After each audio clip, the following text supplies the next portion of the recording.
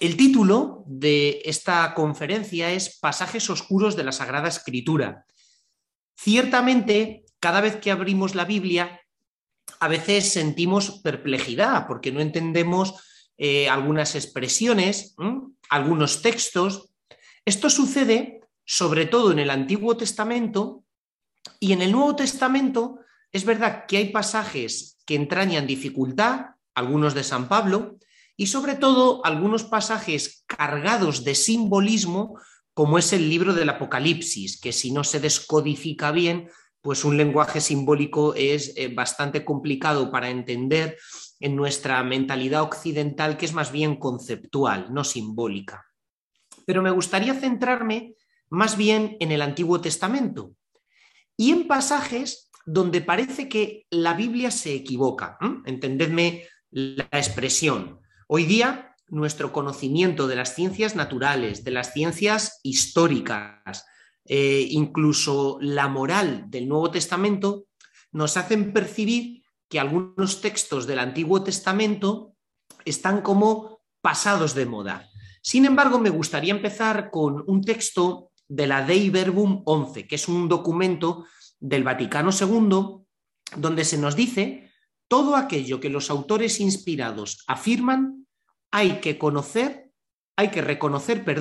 que ha sido afirmado por el Espíritu Santo. O sea, que la Biblia tiene un origen divino, no humano, y que por tener un origen divino enseña con certeza, fielmente y sin error la verdad de Dios para nuestra salvación. Por tanto, no existe fallo en la Sagrada Escritura.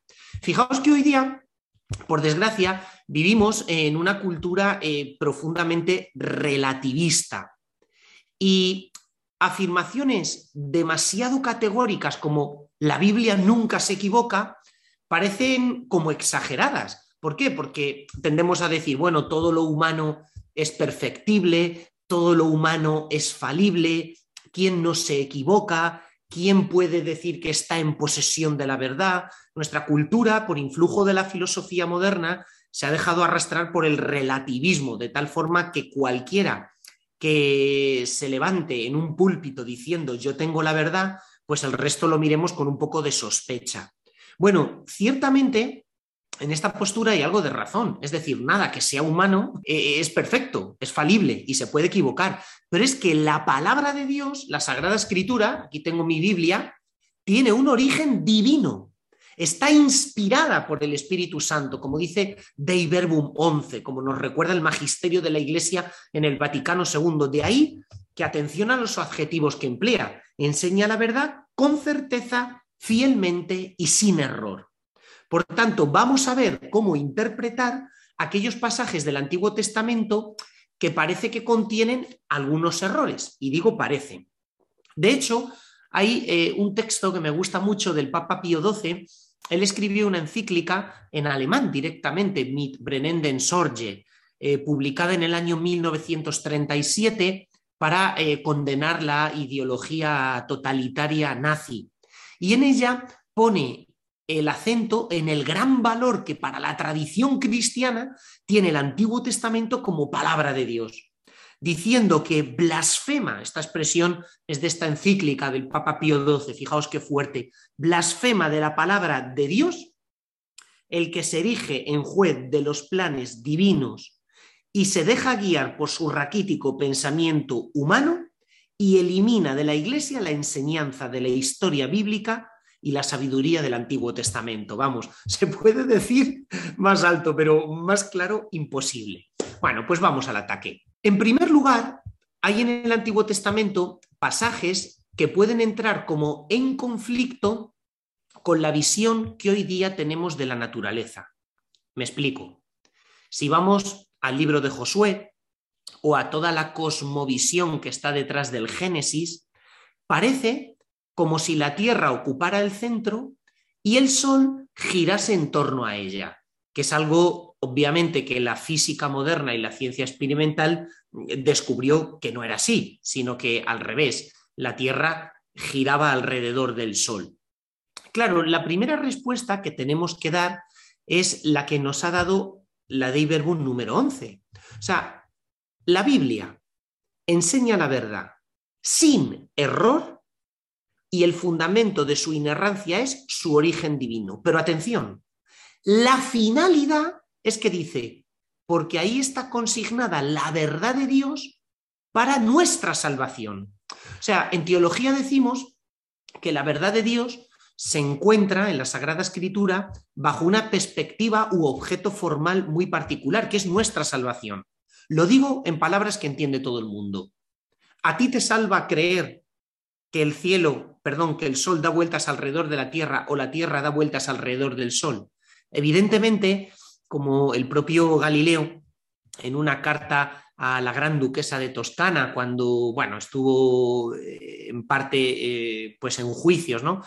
Por este tipo de cuestiones en el siglo XVI, cuando formuló parte de su sistema, decía, es algo que no importa a tu salvación, y en la Sagrada Escritura está consignada la palabra verdad de Dios para tu salvación. Y evidentemente un análisis descriptivo de cómo funciona la naturaleza a nivel de las leyes naturales, pues no es algo que Dios haya querido revelar, porque la propia razón humana, a base del denuedo, el esfuerzo, la investigación, es capaz de alcanzar aquel tipo de verdades que tienen que ver con el orden natural y por tanto no necesitan ser reveladas por Dios. En cambio, aquellas verdades que son específicamente sobrenaturales, como por ejemplo que el hombre está llamado a una amistad divina, que es mucho más que una amistad normal, sino que es incluso filiación adoptiva. Bueno, esto, si Dios no nos lo revela, por ejemplo, a través del libro del Génesis, de ninguna forma nuestra razón hubiese sido capaz de alcanzar esta verdad.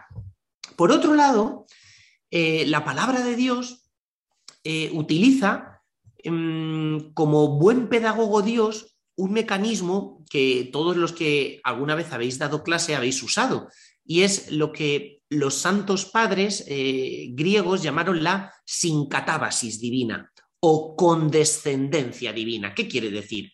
Que la palabra de Dios se adapta a la forma de comprender de aquella gente. Es algo que dice mucho el Papa Pío XII en otra encíclica muy bonita que tiene sobre la Sagrada Escritura y que se llama la Divino Aflante Spiritu.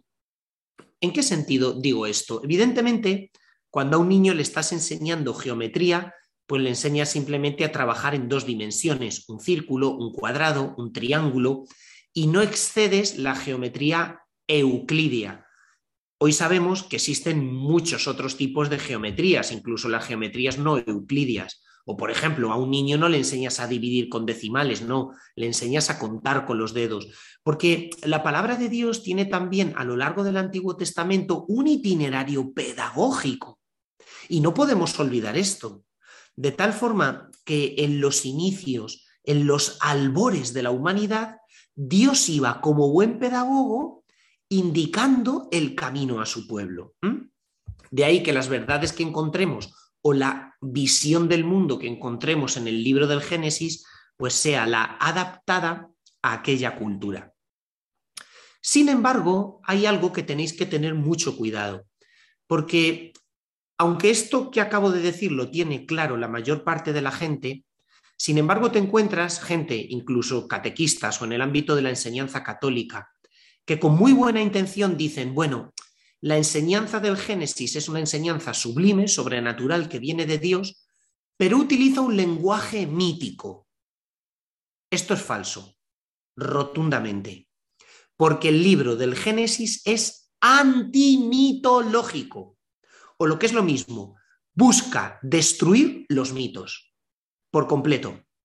Pensad que la mentalidad mítica es propia de todos los pueblos del Oriente Medio antiguo. Los pueblos que rodeaban a Israel, como era Fenicia, Babilonia, toda la constelación de pueblos cananeos, que eran muchos, o los propios egipcios, divinizaban las fuerzas de la naturaleza.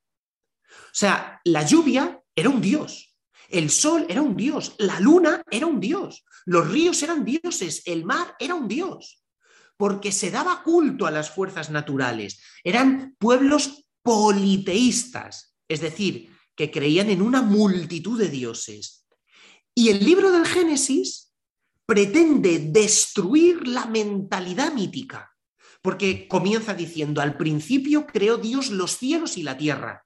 O sea, los cielos, Hashamayim en hebreo, y la tierra, Haeretz, ya no son dioses, no son fuerzas divinas, son criaturas, porque el único que existe es Elohim. Bereshit bara Elohim et Hashamayim. Al principio creó Elohim, Dios, los cielos y la tierra. Por lo tanto, a nivel de Dios está Él solo, único y creador. Por tanto, el libro del Génesis tiene una mentalidad antimítica. Por otro lado, los mitos de aquella época generalmente describían el origen del mundo como una especie de teogonía. Explico esta palabra. Un conflicto en el mundo divino, un conflicto entre los dioses. Las leyendas, fábulas, los mitos con los cuales se explicaba la creación en el contexto del Oriente Medio antiguo, de los pueblos que rodeaban a Israel, era como que había una especie de combate en el mundo divino, una pelea entre los dioses, entre las fuerzas, y fruto de esa pelea, de ese combate, se iba generando el mundo físico, el mundo que nos rodea, el mundo creado. Bueno, para la Biblia es todo lo contrario. El mundo no nace de un conflicto dentro de la esfera divina, no. El mundo nace por un acto de la voluntad de Dios que ama y que decide crear el mundo, que no está obligado a crearlo, pero que por pura libertad y amor decide hacerlo. ¿Veis? O sea, no hay una especie de mal o pecado original en el mundo divino, una necesidad que a Dios le empuje a crear, no. Dios crea porque Él ama, porque Él nos quiere. La creación es obra de su amor. Detrás de mí tengo esta preciosa imagen del corazón de Jesús, que es tremendamente gráfica, elocuente. Bueno, pues es así. Dios tiene un corazón y decide amar al mundo y decide crear el mundo. Además, súper simpático, pero leyendo los relatos de la creación del hombre, todo es un material muy cómico, muy legendario, nos lo dice la épica de Gilgamesh, el famoso poema del Enuma Elish. Resulta que los dioses superiores, porque son pueblos politeístas, hacen que los dioses inferiores trabajen como esclavos, hasta que estos dioses inferiores un día se hartan y deciden crear a los hombres para que los hombres sean esclavos de los dioses. Bueno, el libro del Génesis precisamente describe la situación contraria. Dios crea al hombre no para convertirlo en esclavo, sino por amor, para regalarle el don de su amistad y para regalarle el don de la filiación divina. Porque dice que cuando crea a Adán a su imagen y semejanza, estas palabras que pueden parecer un poquito extrañas, se vuelven a utilizar cuando Adán engendra a sus hijos. Dice, engendró hijos a su imagen y semejanza, lo cual es un lenguaje que equivale a hablar de adopción filial. Es decir, Dios no simplemente crea a Adán, sino que en un segundo momento decide elevarlo a una vida de comunión con él, sobrenatural. ¿Veis? Por tanto, el libro del Génesis no es antimítico. Es más, nunca, jamás, y a pesar de que sea una acusación que tienen contra nosotros los cristianos, ni la patrística antigua ni la exégesis judía han leído el relato de la creación de forma literalista, como si Dios hubiese creado al mundo solo en 7 días. Por la sencilla razón de que en el libro del Génesis dice, al principio creó Dios los cielos y la tierra, luego poco a poco va separando las aguas de la tierra, va creando la luz y las tinieblas, pero hasta el tercer día no crea el sol y la luna. Entonces, ¿cómo puede haber pasado un día y 2 días si todavía no está creado el sol, que es el astro que nos permite contar los días? Explicadme esto. Bueno, de esto se dieron cuenta ya en el mundo antiguo, ya en el siglo II antes de Cristo, y efectivamente los propios comentadores se daban cuenta que el libro del Génesis, en concreto el relato de la creación, no era un texto para tomárselo al pie de la letra, sino un texto en el cual Dios nos transmitía una serie de contenidos revelados fundamentales y que estaba sujeto a interpretación. Con todo y con esto, es necesario mantener firmemente la existencia de una primera pareja, Adán y Eva, porque fijaos la profundidad bíblica que incluso la ciencia moderna hoy día confirma algunos datos que nosotros siempre hemos creído guiados por la revelación. A inicios del siglo XX existía una fuerte polémica sobre monogenismo o poligenismo. ¿Qué quiere decir esto? Monogenismo es si venimos todos de una misma pareja, monogénesis. Si nacemos todos de una misma pareja, llámala Adán y Eva. Poligenismo, si venimos todos de muchas parejas. Bueno, la ciencia parecía debatirse constantemente entre ambos polos, pero el Papa Pío XII, en la encíclica Humani Generis, dijo que era acorde con la revelación bíblica y que por tanto era materia de fe que debíamos mantener, que todos proveníamos de una misma pareja. Os podéis imaginar que la reacción de la comunidad científica y de algunos supuestamente católicos era, bueno, ya el Papa está cortando con los descubrimientos de la ciencia moderna, que parece que nos va a iluminar, y con otro tipo de cuestiones que se oponen a la Biblia. Bueno, precisamente en los últimos años, la ciencia moderna confirma lo que el Papa Pío XII dijo. Es tremendamente improbable, por no decir imposible, que vengamos de un montón de parejas distintas. Evidentemente, el hombre deja de ser un mero homínido porque Dios infunde el alma racional en nosotros. Pero la propia genética descubre que hay una serie de mutaciones dentro de nuestro ADN que es como una especie de información cifrada.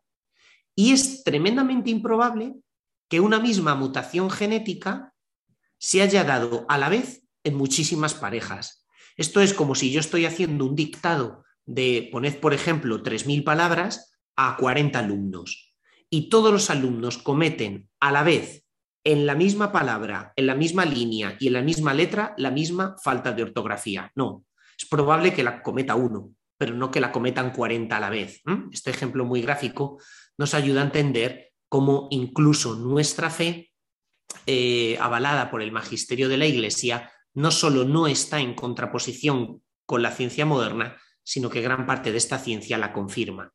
Simplemente por poner dos nombres, acudo, o tres nombres, a Georges Lemaitre, el padre de la teoría del Big Bang, sacerdote jesuita, que formula esta teoría sobre el origen del universo, hoy día aceptada, pero que en la época en la que él lo formula era una mera hipótesis, porque hasta los años 80 no hemos tenido evidencia sobre el cómo se creó el universo, ¿eh? Porque el libro de Génesis nos dice por qué Dios crea el universo, no cómo lo crea. Tenemos el caso del padre Mendel, Agustino, que descubre las leyes de la genética, y últimamente un gran apologeta cristiano, John Lennox, famoso matemático en diversas universidades del mundo sajón, probablemente pues, de las personas que destacan más en este campo y que es un decidido apologeta de un montón de cuestiones de fe que tienen que ver con encuentro o desencuentro entre fe y ciencia. Un segundo campo que me parece muy interesante es cuando se nos habla de la historicidad de la Sagrada Escritura. Fijaos, esto es importante porque la revelación de Dios nosotros no creemos como hoy día se hace en la meditación zen, en el yoga, la meditación trascendental o en mindfulness, como si Dios fuese una especie de fuerza impersonal que a través de un esfuerzo de meditación por dejar la mente en blanco te unes a Él. No, Dios no es una energía, Dios es una persona, o en concreto tres personas, Padre, Hijo y Espíritu Santo. Y aquí lo tenéis. Y el encuentro con Cristo es el encuentro con una persona viva. Y por tanto, para la revelación cristiana es muy importante la dimensión histórica. O sea, Dios se revela a Abraham y Abraham abandona Ur de los Caldeos, famosa ciudad actualmente desenterrada en Irak, en torno al siglo XIX a.C. Y a partir de ahí gran parte de los eventos, tanto del Antiguo Testamento como del Nuevo, son verificables desde el punto de vista histórico, porque hay otras fuentes que nos hablan de ellos, o desde el punto de vista arqueológico. Y aquí, evidentemente, pues podríamos estar hablando semanas y semanas. Yo mismo, aquí en nuestra casa de formación, doy un curso sobre arqueología bíblica. Por tanto, la dimensión histórica es fundamental para la fe cristiana. ¿Por qué? Porque en el Antiguo Testamento Dios actúa en la historia. Y en el Nuevo Testamento se da un paso más. Es el misterio de la Navidad. Dios no simplemente actúa en la historia, sino que se mete dentro de la propia historia. De ahí que las cuestiones históricas sean muy importantes. De hecho, gran parte del Antiguo Testamento es lo que nosotros conocemos como los libros históricos, que nos narran las peripecias de profetas y reyes de Israel, y que acudiendo a literatura de esa misma época, como son los anales de los reyes asirios, los anales de los reyes babilónicos, descubrimos que son textos con una gran fiabilidad histórica. Cuando uno se acerca al Antiguo Testamento, no se está acercando a la novela fantástica de Tolkien o de C.S. Lewis. ¿Dónde está Narnia? Nadie lo sabe. La Tierra Media del Señor de los Anillos es un invento. No, nos acercamos a lugares concretos, a ciudades que hoy día es posible analizar los estratos arqueológicos. Un servidor también ha estado un tiempo haciendo algunas labores en Israel de arqueología, y que por tanto se puede demostrar la veracidad de los eventos bíblicos. Y os voy a poner algunos ejemplos. Nos cuenta el libro del Éxodo cómo Israel, una vez que ha huido de Egipto, penetra por la zona de la Transjordania. Bueno, en la época primera de la Edad del Hierro, en torno al 1250-1300 antes de Cristo, se están descubriendo muchísimos asentamientos de la Edad del Hierro que tienen una especie de tipología constructiva muy distinta a los pueblos cananeos y a las ciudades de la Edad del Bronce. Asentamientos un poco más pequeños, más precarios, con un tipo de disposición urbana diferente. Además, hay indicadores étnicos propios. Por ejemplo, en esa época aparece que donde la Biblia coloca las fronteras judías no encontramos en los estratos arqueológicos ni un solo hueso de cerdo, mientras que donde viven los filisteos y la Biblia coloca a los pueblos cananeos sí lo encontramos. Esto es curiosísimo. O, por ejemplo, cuando se nos dice que Josué conquista en el norte, en Galilea, la ciudad de Hatzor, se ha descubierto una capa de ceniza de alrededor de 1 metro en lo que eran los vestigios de la zona administrativa, antiguo palacio cananeo, y una fase en época de hierro de asentamiento judía, que provocó una gran destrucción de la cultura previa, e incluso la profanación de los templos politeístas previos, tal como nos lo cuenta el libro de Josué y el libro de los jueces. Por otro lado, se están llevando a cabo un montón de investigaciones, por ejemplo, en Silo, donde estuvo el Arca de la Alianza por más de 370 años, y se ha descubierto efectivamente un lugar donde pudo estar el templo original, donde quedan restos de culto sacrificial, donde aparecen tirados otros tipos de altares que servían para culto de ídolos previos al asentamiento judío. Bueno, todo esto no hace sino confirmar la geografía de los relatos bíblicos. Por otro lado, recientemente en Tel el Makatir se ha descubierto los restos, igual, de una antigua ciudad cananea arrasada, la mítica ciudad de Ai, que fue la siguiente en ser conquistada después de Jericó. También en la plana del Kikar se han descubierto los 5 restos de ciudades del bronce, finales del bronce antiguo, inicios del bronce medio, ciudades enormes, cosmopolitas, donde podría bien ambientarse por la localización física, geográfica, el relato de Sodoma y Gomorra, bueno, y un largo etcétera. Por ejemplo, en la época de Ezequías y Josías, los grandes reyes de Israel, después del rey David. Hoy día quien pase por Jerusalén se está desenterrando la ciudad de David con los restos de la conquista babilónica. Igual sucede en Lachish, muy cerca de Jerusalén, en la zona de la Sefala, donde se han encontrado incluso las tablillas con la despedida de los últimos defensores de la ciudad, poco antes de que la ciudad cayese en manos del ejército asirio y también del ejército babilónico años después, y todo eso son relatos que vienen narrados en la Sagrada Escritura. Por tanto, existe una fiabilidad histórica importante acerca de los relatos bíblicos, o por ejemplo, la estela que se ha encontrado en Moab o en Dan, donde se nos habla de la casa de David. Por lo tanto, conocemos que existía la dinastía de David más allá del texto bíblico. Kirbet Keiafá, una curiosísima ciudad justo en la frontera con Filistea, en el confín donde la Biblia dice que estaba el reino de David, y que es la última ciudad que tiene tipología de construcción israelita de época del Hierro e indicadores étnicos de población semítica, porque no hay ni huesos de cerdo, mientras que las ciudades de enfrente, Ascalón, Gaza, Ecrón, bueno, pues son completamente distintas porque estaban habitadas con los filisteos. Y con esto me podía tirar como 2 años más hablándolos, pero no quiero cansar a nadie. Baste, por ejemplo, algún otro ejemplo tomado del Nuevo Testamento. En el capítulo 5 de San Juan se nos dice que Jesús cura a un paralítico en la piscina de Betesda, o piscina probática, depende de si lo dices en arameo o en griego.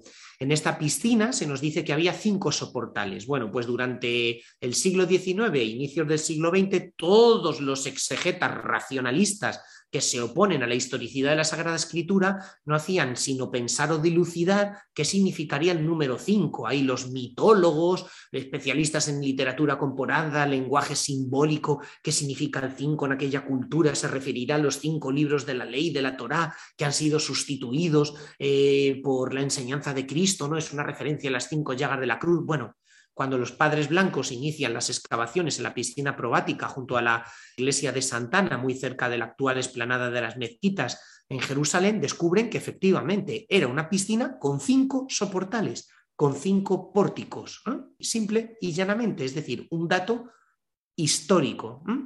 Y como estos, muchísimos más. Las recientes excavaciones en Magdala que se están llevando a cabo indican cómo los evangelios y el contexto que reflejan también es histórico. Muchas veces se ha dicho que los evangelios habrían sido compuestos a finales del siglo I y que en realidad, esto lo pensaba una corriente llamada el Form Criticism o crítica de las formas, y que en realidad las polémicas de Jesús y los fariseos no serían polémicas históricas de Jesús con los fariseos, porque Jesús se llevaría muy bien con los fariseos, que al fin y al cabo eran gente buena y piadosa. No, reflejarían más bien las polémicas que tenía la primitiva iglesia, los primeros cristianos, con la sinagoga, y por tanto sería como retrotraer a la época de Jesús lo que en realidad eran polémicas de la primitiva iglesia a finales del siglo I, porque la Galilea de la época de Jesús no era una Galilea con presencia farisea o judía. Bueno, pues resulta que en Magdala, donde yo también tuve la suerte de poder estar un tiempo trabajando, pues se han descubierto utensilios de piedra, no de cerámica, y los utensilios de cerámica rota. ¿Por qué? Sencillamente porque la cerámica para los judíos transmite impureza ritual y según la Mishnah solo puedes utilizar utensilios, vajillas de piedra.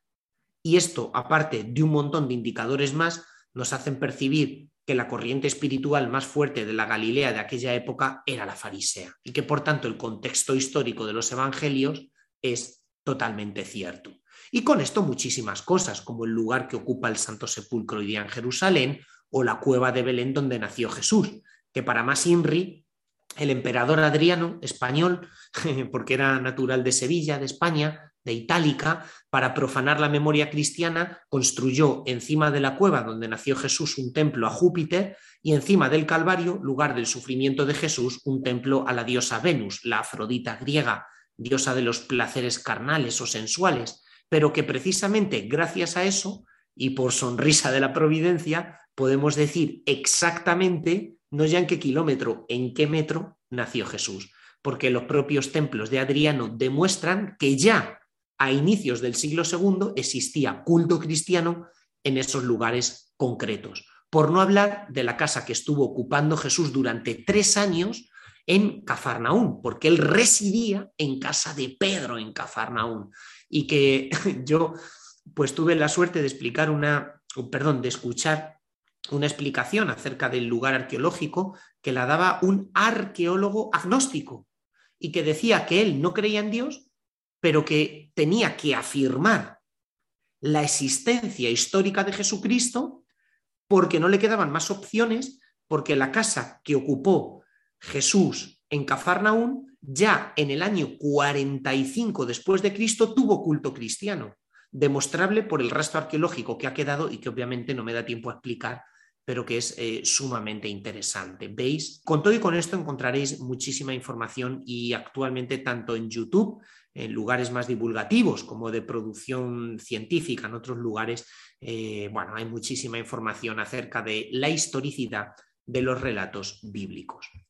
Vamos a un tercer punto, que son los supuestos errores morales en la Sagrada Escritura. ¿Qué me refiero? ¿Con qué me refiero a errores morales? Bueno, cuando la imagen de Dios que tenemos en la Sagrada Escritura difiere un tanto de la que nosotros nos hemos hecho, con la que estamos familiarizados, ¿no?, nosotros como cristianos leyendo el Nuevo Testamento, y que nos hace percibir como si en el Antiguo Testamento existieran fallos o errores doctrinales. Por ejemplo, a un Dios que se deja llevar por la ira y que tantas veces en los textos del Antiguo Testamento se exalta la ira divina. Bueno, esto no simplemente sucede en el Antiguo Testamento. Para aquel que diga que la ira divina es propia del Antiguo Testamento, mientras que del Nuevo es propia la misericordia, yo le diría 2 cosas. Una, no te has leído el libro del Apocalipsis, donde se nos vuelven a repetir que Dios manda a la humanidad las mismas plagas que mandó a Egipto, y donde se habla de la ira divina de un sitio a otro. Pero es que tampoco te has leído el Antiguo Testamento, porque en el libro del Éxodo se nos dice que Dios se comunica cara a cara con Moisés en un par de ocasiones. Uno, para revelarle su nombre en Éxodo 3, 14, 16, Eye, Asher, Aye, que es yo soy el que soy, pero posteriormente, después del pecado del becerro de oro, cuando Dios completa su nombre con los famosos 13 atributos divinos, diciendo yo soy el que soy, el Dios paciente de infinita misericordia que mantiene su fidelidad perpetuamente, con lo cual completa la definición del nombre de Dios hablando de su misericordia. Entonces, ¿qué significa la ira? Fijaos, Santo Tomás de Aquino distingue 2 tipos de ira. Una ira mala, que es una descarga de tus propios sentimientos de frustración, podríamos decirlo, pero hay una ira buena que supone la reacción contra el mal.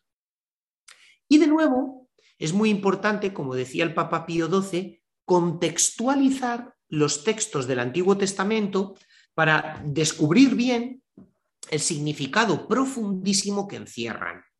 Fijaos, el Antiguo Testamento está escrito en una cultura muy particular, para la cual el origen del mal estaba en el mundo divino. Pensemos, por ejemplo, en algo que vosotros estoy convencido que conocéis más, y es la mitología griega. En la mitología griega hay dioses buenos y dioses malos. Dioses que se dejan llevar por la avaricia, por la lujuria, por el desenfreno, por la envidia, que cometen asesinatos, que incentivan guerras. Dioses que se dejan llevar por las peores pasiones humanas. Pero es que en la literatura babilónica, sumeria, de Ugarit o de los pueblos cananeos es así. El mal no tiene su origen en la libertad del hombre o en el mundo angélico con el pecado de los ángeles, en el fondo en el mundo de las criaturas libres, tanto ángeles como hombres, no. En la literatura de aquella época pensaban que el mal tenía su origen en el mundo divino. De tal forma que cuando la Sagrada Escritura exalta la ira de Dios, es una manera que tiene de decir que Dios no es cómplice del mal. ¿Por qué? Porque reacciona contra el mal. Si Dios no tuviese ira, sería como los dioses paganos, que es cómplice del mal. Los dioses paganos no tienen ira y no reaccionan con ira ante el mal porque son cómplices del mal, porque son malos. ¿Cómo van a reaccionar con ira ante el mal?